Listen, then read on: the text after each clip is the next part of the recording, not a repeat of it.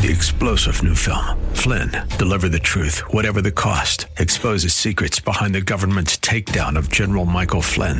Flynn knew what the intel world had been up to. He ordered the first audit of the use of contractors. This set off alarm bells. He told the truth. He was the most dangerous person for Donald Trump to hire. They had to get rid of Flynn. Flynn, deliver the truth, whatever the cost. Available now. Watch it today. Go to salemnow.com. salemnow.com.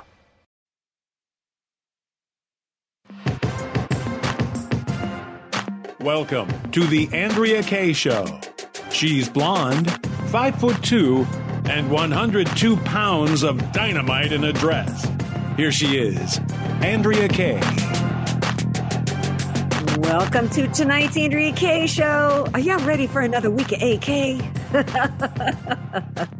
I'm ready to share this week with you guys, in spite of the fact that we had to do a little thing called inflicting self-misery on us by turning the clocks back, and now it's going to get dark at like what feels like noonish today. But you know what? I'm in good spirits because of the way they warned him.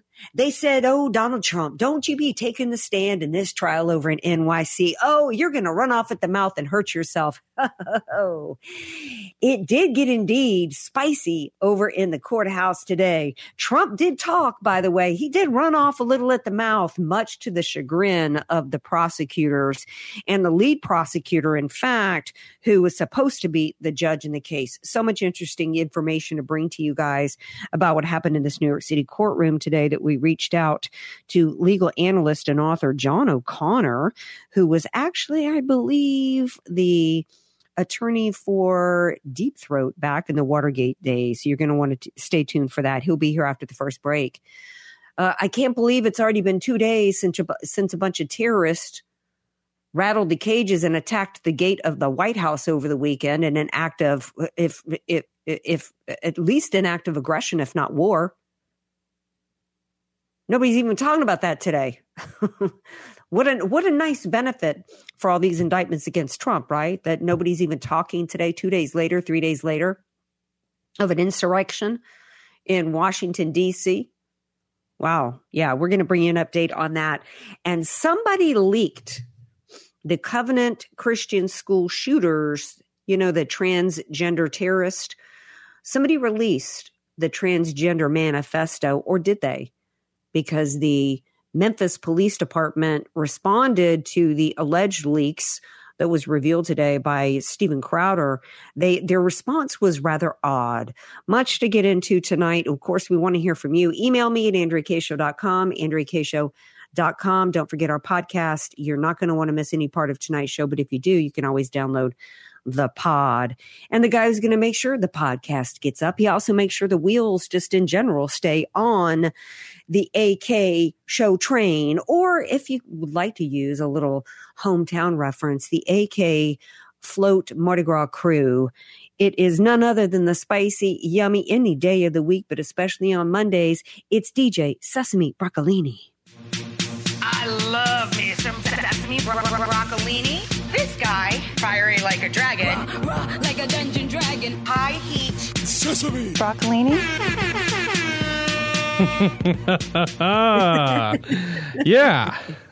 It's just so fun. We just have a good time here, don't we, Sesame? Well, I think it's important to balance it out. You know, there's a lot of bad stuff going on, and so I like to try to keep it light. Just, you know, just especially for people, it makes it easier to deal with all of the chaos, you know? Yeah. It doesn't mean that I'm not thinking about whether or not, you know, I got enough, in my arsenal here at home, got enough food stacked on the shelves.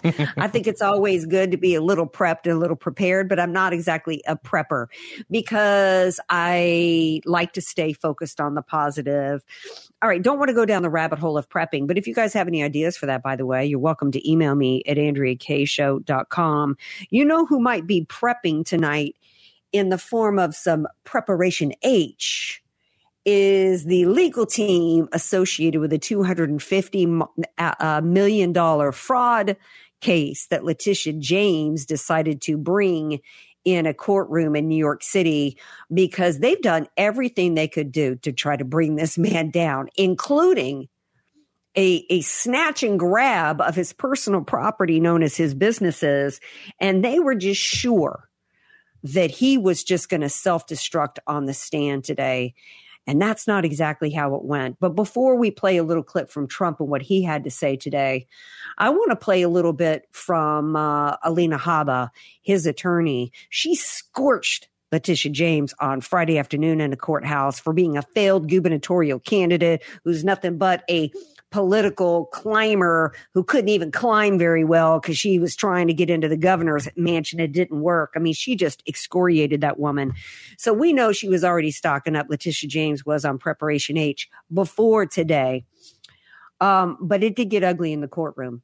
It got ugly because the more Trump talked, the more he destroyed the case being presented against him. So therefore, the more that the dictator, judges are supposed to be equal arbiters. They're supposed to be neutral arbiters of what's happening in the courtroom. They're supposed to be working there on behalf of both the plaintiff and the defense in order to ensure, particularly that the defendant gets a fair trial, because under our Constitution, you're supposed to be innocent until proven guilty. You are not supposed to have a judge, and his whole role is supposed to ensure that the constitutional processes that are there to protect a government from railroading a U.S. citizen into prison are taking place. That the prosecutor has to be held to the burden of proof, and that the defense has his opportunity to vigorously mount a defense. And today, what we saw, as much as I'm happy to see how Trump just completely destroyed them today, what we saw happening in the United States courtroom was, I mean, to call it a kangaroo court would be kind. It was an abomination, including not just an attempt to silence a witness and not allow him to give testimony. They brought him there, put him on the witness stand so he could do what? Bear witness, give a testimony, answer questions. And when his answers weren't going well for the prosecutors, they tried to shut him up as if they didn't like to do an in room and in court gag order on him as a witness. So much so, I want to play the first clip, which would be second in the stack here, Sesame Broccolini, of Alina Habba. I'm not here to hear what he has to say. That was what rang true, loud, and could not have been more honest.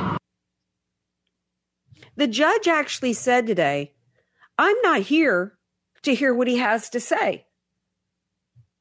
Really? You're not here to hear what a witness has to say? First of all, you're there to oversee a courtroom and a proceeding and to make sure that it follows the Constitution. That's your job. And you trashed it today in attempting to silence a U.S. citizen, one who happens to be a former president of the United States. A claim is being made against him of fraud in a U.S. court, that he overvalued properties in the course of getting loans that were paid back to the institutions that loaned him the money, and they made no claim against him for any wrongdoing whatsoever. The only wrongdoing by Trump is that he's a threat to the uniparty establishment system, and he's refused to go away. And in the course of it, and I've got more I'm going to share with you and we're going to discuss with attorney John O'Connor when we come back. But I want to play this second a clip of Alina Habba, because she's talking about how every American citizen, regardless of your politics, this should be concerning to you, because every American has the right to be heard, the right for their day in court under the Constitution. And they have the right to have an attorney acting on the reason why attorneys get paid to be their attorney is that they're there to enforce upon the court their client's rights under the law and under the U.S. Constitution.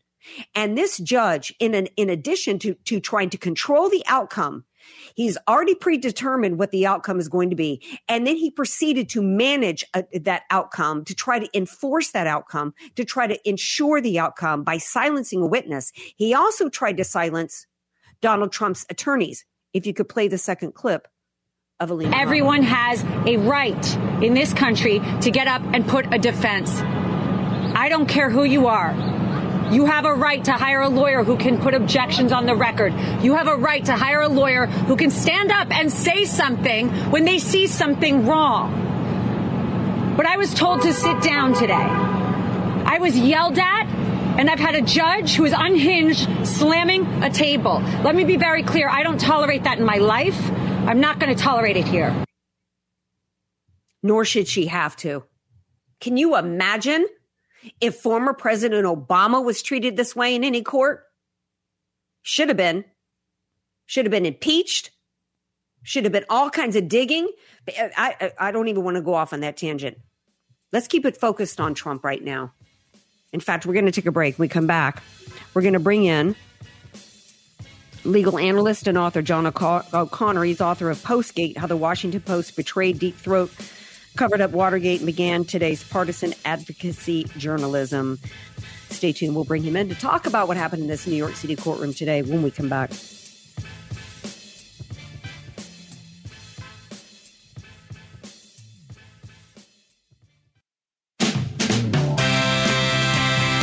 Andrea Kaye, telling you like it is, while eating a donut, too. It's the Andrea Kaye Show on The Answer San Diego.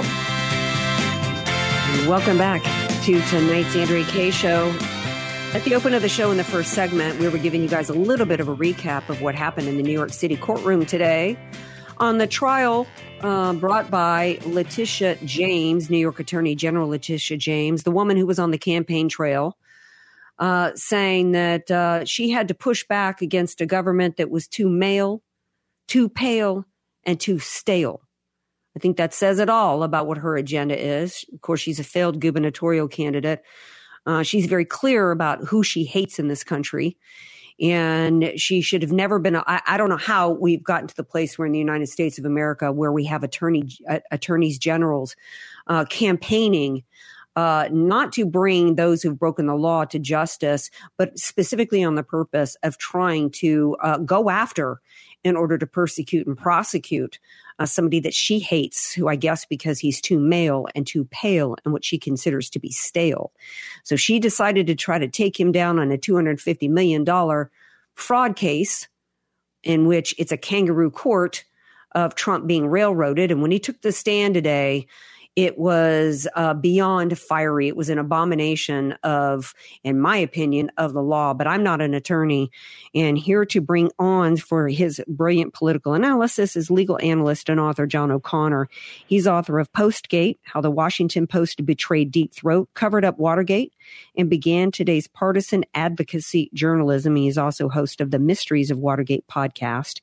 He was an assistant U.S. attorney in Northern California representing the United States in criminal and civil cases. So I think, John O'Connor, you might know a little bit about this type of case. Welcome back to the Andrea Kaye Show. Sure, Andrea. Yeah, be happy to talk about it because I do think it's a very odd and obviously political application of the law in several aspects. Well, let's start with the fact that I'd like to start. Gosh, I don't even know where to start. I mean, how is it even okay? Or is there any recourse to stop somebody from saying, hey, I'm campaigning here and my whole purpose of campaigning and I'm here to tell you that I'm going to abuse the office of Attorney General and do prosecute. I mean, she basically said she was going to campaign on the idea of prosecutorial misconduct. Let's start there. Well, right. And it's really, you're talking about Beria, who is Stalin's right-hand man, who said, show me the man and I'll show you the crime. And so she campaigned on the idea that she was going to go after Trump, which is a very odd application. Does this mean that Trump is the only real estate guy in town who's ever given a optimistic view of the worth of his properties? Remember, the worth of properties are matters of opinion. When an appraiser talks about what a property is worth, he's giving an opinion. And often those opinions diverge quite a bit. So to say that's a matter of fact that you're defrauding somebody, it's one thing to say, you have, you own these assets and you don't own them. I mean, that happens. Yeah. Or that you don't have a loan and you do have a loan. But these are matters. Number one. And number two, there is no asset-based lender, and we all have asset-based loans. We all have loans on our houses and so forth, and cars. And what the lender always does is looks to the value of the asset. That's the number one, and maybe in most cases the only thing they look to. There are standard clauses in loans like this, like we want to keep your net worth up to a certain amount. And the reason they do that is so that they can yank the loan if the guy's going down the tubes. But basically, it's the asset value that counts. So let's start there. I've been to Mar-a-Lago. That place, according to the judge, it should be worth $18 million because it was appraised. Ridiculous. Wait, it's ridiculous. I mean, I'm here in California, and a little cottage on the beach here, or let me give you Dianne Feinstein's house, which is just on a lagoon, not even on the beach, but on a nice lagoon leading to the beach. Well, she's got a nice lot. It's probably a sixth of an acre, okay? And she's got a nice house. It's probably 3,000 square feet, and she'll sell it for $12 million. I mean, I'm surrounded by $20 million properties in La Jolla that would probably sell for $500K in an Atlanta suburb. And I'm not even kidding you. So, but let's start there. Let's start there because that was a bone of contention today in the courtroom because, this, and I'm still even confused, and I don't want to go too into the weeds and why this is even continuing since he already ruled a summary judgment. He basically said when he took it upon himself to be a real estate appraiser and decided he was going to devalue Mar-a-Lago down to $18 million. He did that so he could predetermine that Trump committed fraud. That in and of itself, in my opinion, should be grounds for a mistrial, right? But let's go into yeah. Go ahead. Now, I was just going to say that you have that, and one of the things that's going on now is he's going to assess damages. And or restitution. That is to say, and so he has an expert, the state put on an expert saying, if a lender really knew how invaluable these things were or not valuable, they would have charged $168 million more in interest. Well, that's completely speculative. The lenders are not on the stand. It's based on these ridiculous low valuations of his property. They're more fraudulent than anything Trump did. And so the question is, you can't have damages unless somebody relies on it. You can't have somebody come in and say, boy, that's what the lender should have done. The lender should have looked at this as a Class B loan and should have charged 2 more points interest. Guess what? The lender didn't. And let me stop. Exactly. Because I don't want to have people start getting confused as to what's going on here. There has been no bank that has made any claim of any wrongdoing. They were paid. They got their interest. They got their money. So what you're telling me right now is that this judge, I want to recap where we're at. This judge decided, based upon zero real estate experience, that he was going to undervalue these properties himself with his opinion, just so that he could find Trump committed fraud. And now we're at the penalty phase when nobody has been harmed, including the state. So we don't have any harm here. So that in and of itself to me is grounds for a mistrial, I would think, which is one of the things that Trump's team has said they want to do. But I want to stick into what happened in the courtroom today, and then we can continue the discussion down there. Because one of the things that happened as we're talking about valuations of properties, one of the things that happened today was Trump going after the judge. Trump took some direct shots at the judge, and I thought it was a couple of things I want to say about that. One of the exchanges was he was asked about what does he take personal responsibility for, and he said, "Well, I'm paraphrasing the question, and his response was something along the lines of, I don't remember. It was, this is well past the statute of limitations, I guess, for everybody but me, because the judge is going to rule against me anyway." And the judge said, is that part of your planned narrative? And that's a problem to me that shows complete bias, because if you've got a witness on the stand that you feel like is not answering the questions or being combative, then you say, "Mr. Trump, would you please answer the question?" And, it's a yes or no question. But to attack him in such a manner like that, to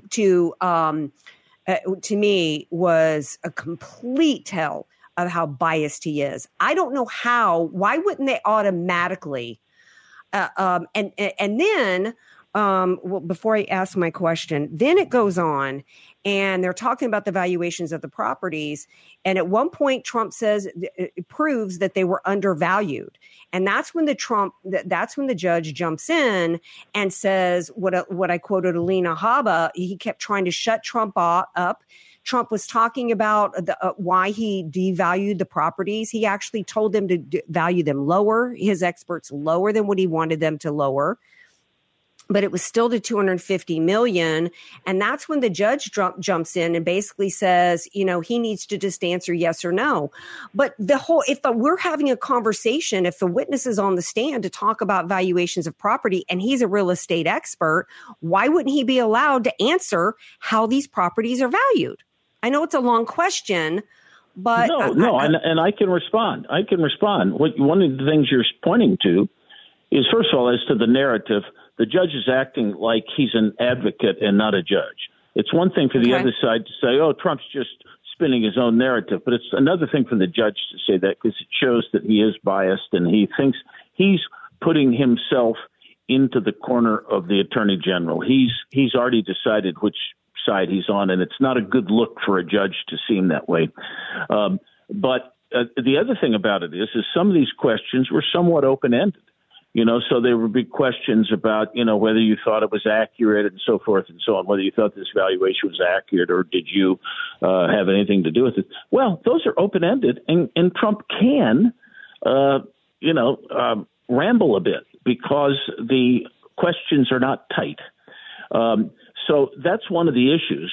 But like I say, here's the real problem in this case. The judge is going to try to get Trump. The main remedy in the law is an injunction. If you think somebody's doing something wrong, it's supposed to be an injunction. In appropriate circumstances, you can revoke a license. Now, this is the first time that the Trump organization has had any notice that anybody thinks there's something wrong with what they did. So in normally, 40 years of business. Right. So you would think somebody would get at least the first warning and say, shape up or we're going to take your license and we'll give you an injunction to not do this anymore. Fine. Now, the other thing that's going to happen is, Andrea, they're going to award $150 to $200 million in. I want to. Can you hold over another segment? Sure. Okay, because I feel like you're getting a little advanced. I want to go back into what happened in the court today before you pick up where you think this is going in the end. Absolutely. Because this judge. I played a clip of Alina Habba. She was told to sit down and shut up. She was not allowed to advocate for her client. And then on top of it, this judge leveled a threat against her and against Trump in the courtroom today that was incredibly disturbing to me. And I want to get your take on this. And this is something, it may seem like we're getting too in the weeds in terms of courtroom and legalities today. But let me tell you, America, if they can do this to a former president, they can and will do this to you. Stay tuned.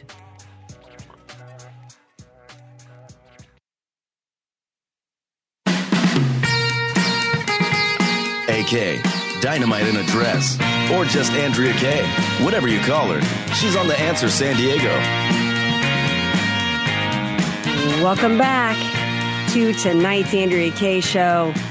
It really wasn't an episode of LA Law today or The Practice, which was one of my favorite shows. Who remembers The Practice from the 90s? That was a great legal show. But it was almost as fascinating and interesting to me.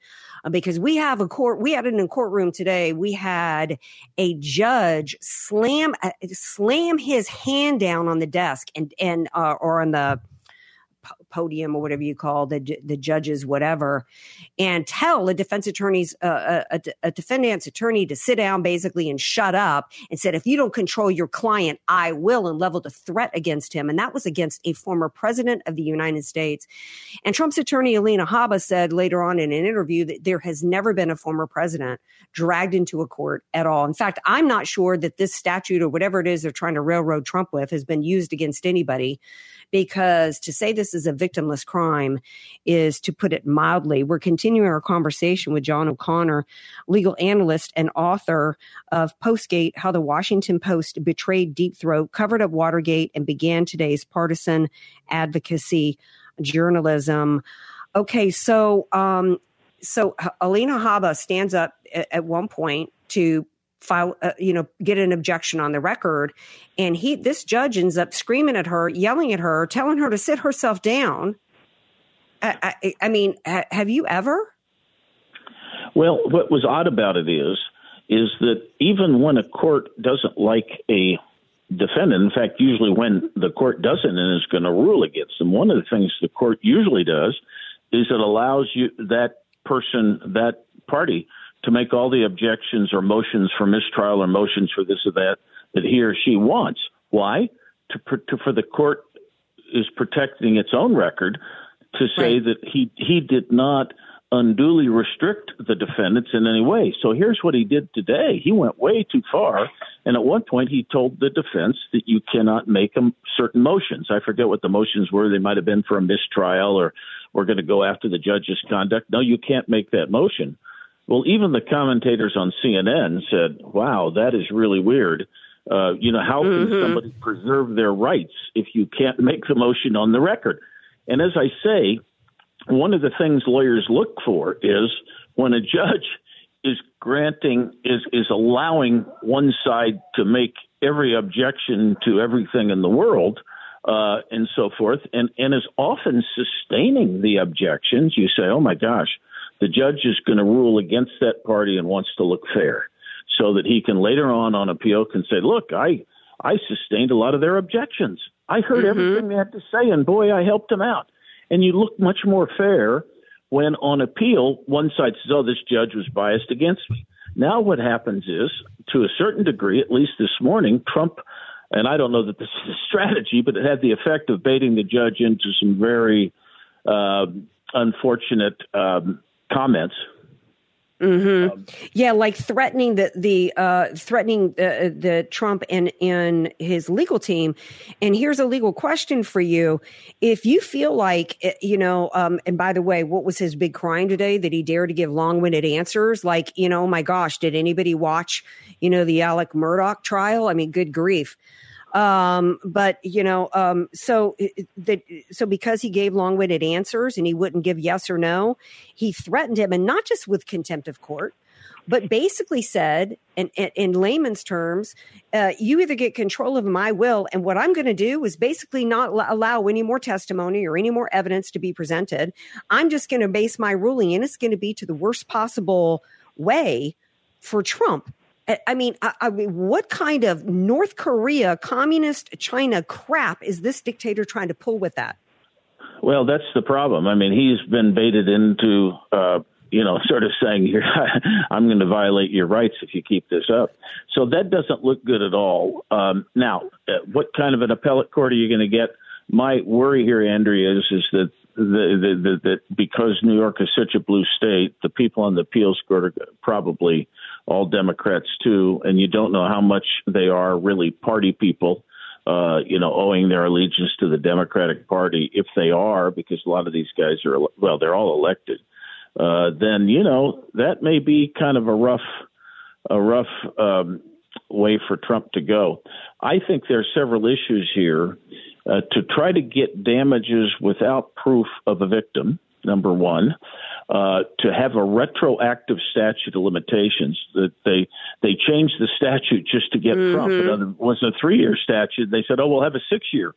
So now all of a sudden, a claim that is stale, legally stale, they're going to revive as if you put it up on life support. So that's another problem. And they're going to, like I say, they're going to get money here with no proof that there are victims. And in order for something to be fraudulent, part of the definition of fraudulent, especially when you're talking about damages, it means that somebody relies on the statement to its detriment and claims damages. You don't have that in this case. And essentially, fraud is not just something that's a false statement, in this case, a false opinion. It's something that somebody relies on, and it hurts them. Otherwise, in fact, I'm glad you brought that up, because one of the things that Trump brought out in court today was to disagree with you a little bit earlier when we were talking about valuations. He said in these kinds of things, they rely less on, first of all, he said, if I wanted to overvalue anything, I would have included the Trump brand in my valuations. And I didn't. Right. He said, which would have really inflated the value here. Number two, he proved that he had actually told his experts to lower some of the values on some of the properties. And number three, he went into detail in talking about the institutions. What they actually look for is the deal that's at play here. And that's actually true if you know anything about construction development. And I have family in development. It's not just about the collateral that's being used. It's about what's the deal that's on the table here that we're looking at, and what is the perspective, income about from your prospectus and what you have going on there. So it's just astounding to me that we have, and my point in all of this is that that's one of the reasons why they had to silence Trump, is because him being on the stand today just completely destroyed their case.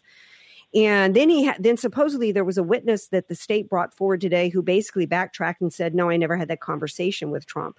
So at this point, he's probably denying them. I didn't hear that he was denying them a motion. It's probably the motion for mistrial, because they deserve a mistrial at this point. How it goes forward, people are thinking that the only hope for that, as well as the Colorado trial, might be, in fact, the only case it looks like he's doing well at with a decent judge who's actually working as a neutral arbiter is the Florida case. The rest of them will probably rely on the Supreme Court to try to overturn it. Right. And you agree? Yes, I do. And actually, the only case where I think he has true legal vulnerability, even though it's biased that it's brought against him, but he probably there's probably strong evidence he lied or obstructed in the Mar-a-Lago case. But that's the case that might never get to trial, because these other cases are so unwieldy and sprawling and so ridiculous that I think the judge in Florida is going to have to continue that trial till after the election. So that's the one where he really faces what I would say true vulnerability, but just as to a few counts, not as to the classified documents. But the prosecution in its efforts around the country to try to get to Trump have really buried their lead. They had one bullet that they might have been able to shoot at Trump justifiably, but now they've shot 92 that aren't any good. And so that's what we've got here, and it's a weird deal. Look, even if he's guilty of the obstruction on the Mar-a-Lago stuff, there are extenuating circumstances. That's a probation case where he ought to get his hands slapped and get fined $100,000 and see you later and don't do this again.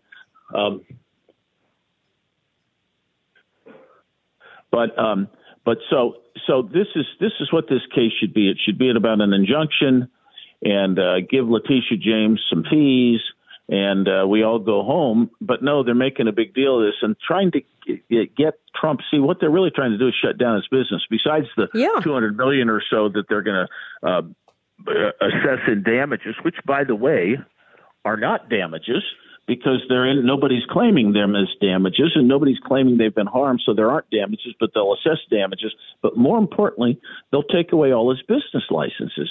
Now there is a constitutional provision that most people don't pay attention to, and it's in United States forfeiture law. It's usually applied, but Justice Ginsburg wrote the opinion, the most recent opinion. It's the excessive fines and penalties clause. You can't come up to somebody who's, for instance, there's one case, I think, where a guy was selling marijuana and, helping to distribute it. And so the government came in and tried to take his car and his bank account. Well, come on, that's excessive. This isn't a mafia guy. This is a guy who's selling marijuana. It's over the top. And here's what's going to happen. They're going to shut down a very valuable business, take away all the licenses, and get this guy $1 million for what? And so it's so excessive and so over the top that the beauty of it is it does get to the United States Supreme Court, because you have a federal issue there. You see, it's not just a state court issue. It's now a federal issue. It's a constitutional issue. And there's also a real problem with taking property without due process when there has been no damage. There has been no damage you're assessing against them. So there's all kinds of things that are going on here. Well, John O'Connor, I appreciate you being here tonight. Thank you so much. Love talking to you, Andrea. Okay. Thank you. Take care of yourself. You too. Come back real soon. Take care as well. Wow. If there's no end what this left will do to destroy you if you stand in the way of their political agenda. Stay tuned.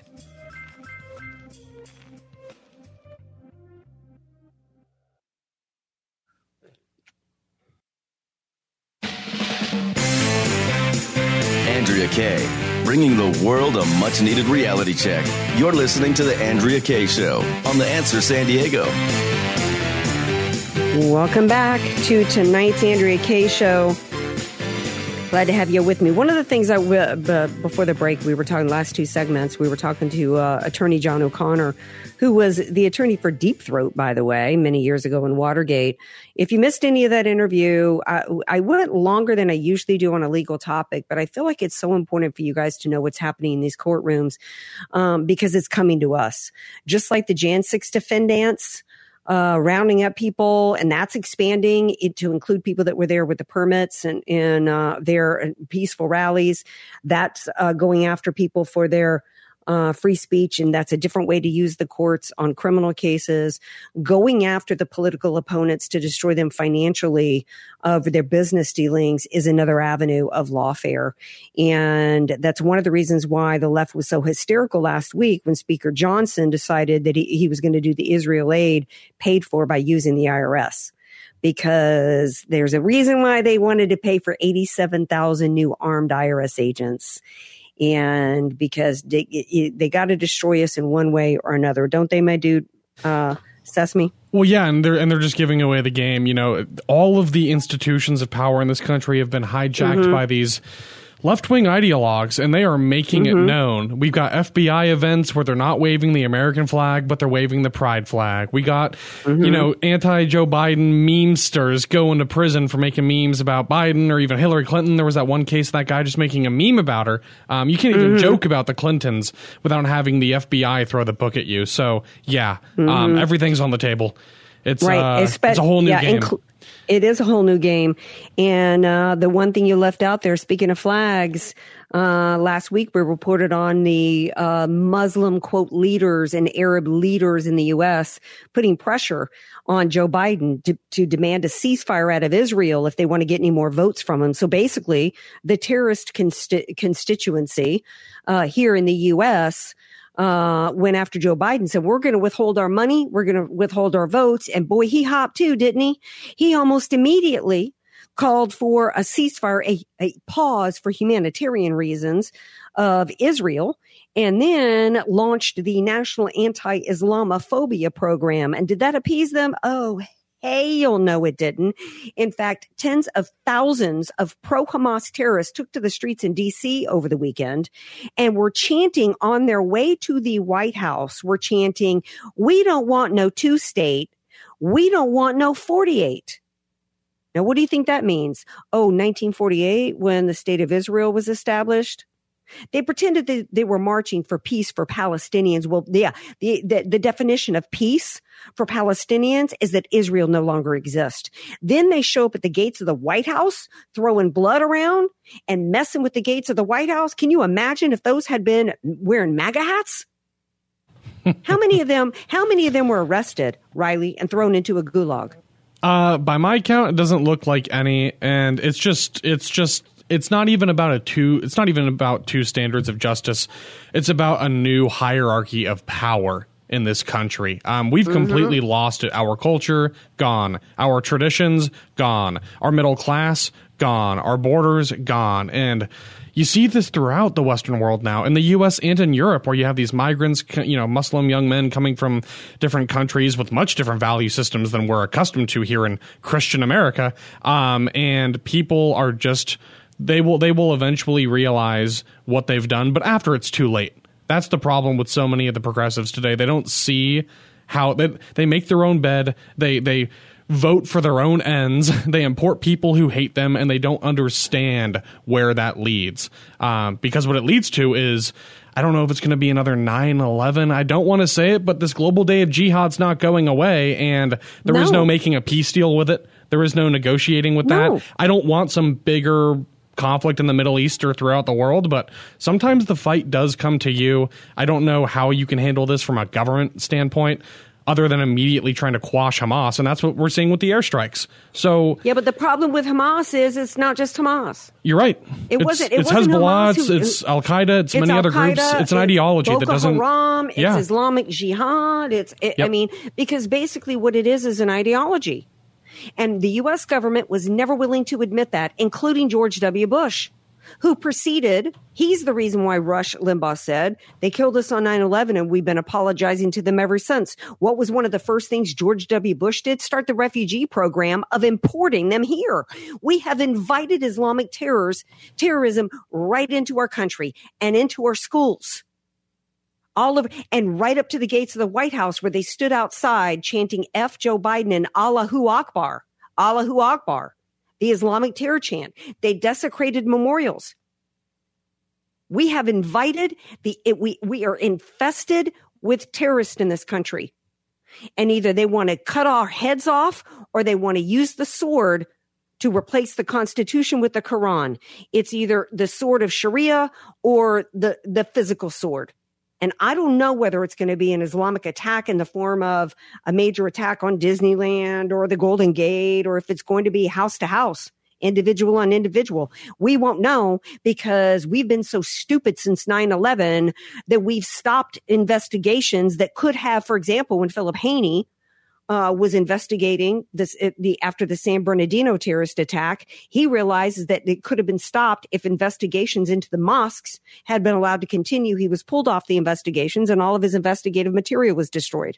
The Democrat Party and the Republican establishment has literally partnered with terrorists. And now they are here taking to the streets. And nobody's even talking about it today. The United States is so submissive now that people are acting like it's no big deal. Well, that's the concerning thing. We've trained and conditioned our own public to be docile, so they will accept tyranny and now even conquest. We're not even willing to fly the American flag on American soil and stand up to people who literally want to wipe America and Israel off of the face of the earth.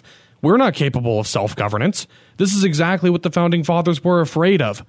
The media, the institutions, schools, they've created weak people who are not willing to fight for their own republic, and now we're losing it. So that's what happens when and it's just sad because some people are saying it, but they're not standing up. Some people are saying it, they just don't care. Some people don't see it at all. But it's all ultimately up to us. It's all happening on our dime with our resources on our soil. And at some point we have to decide, are we willing to stand up for it? Are we willing to fight back or not? Well, and I have to call out the Republican Party because the Democrats are going to Democrat, right?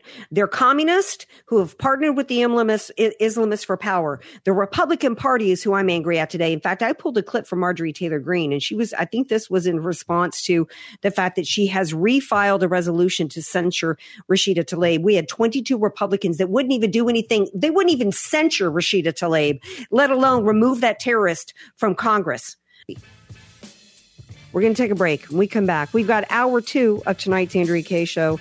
Was the manifesto actually released from the Covenant shooter? I believe so. And it's very revealing, which is why they didn't want it revealed. We're going to talk about that next hour. So come on back.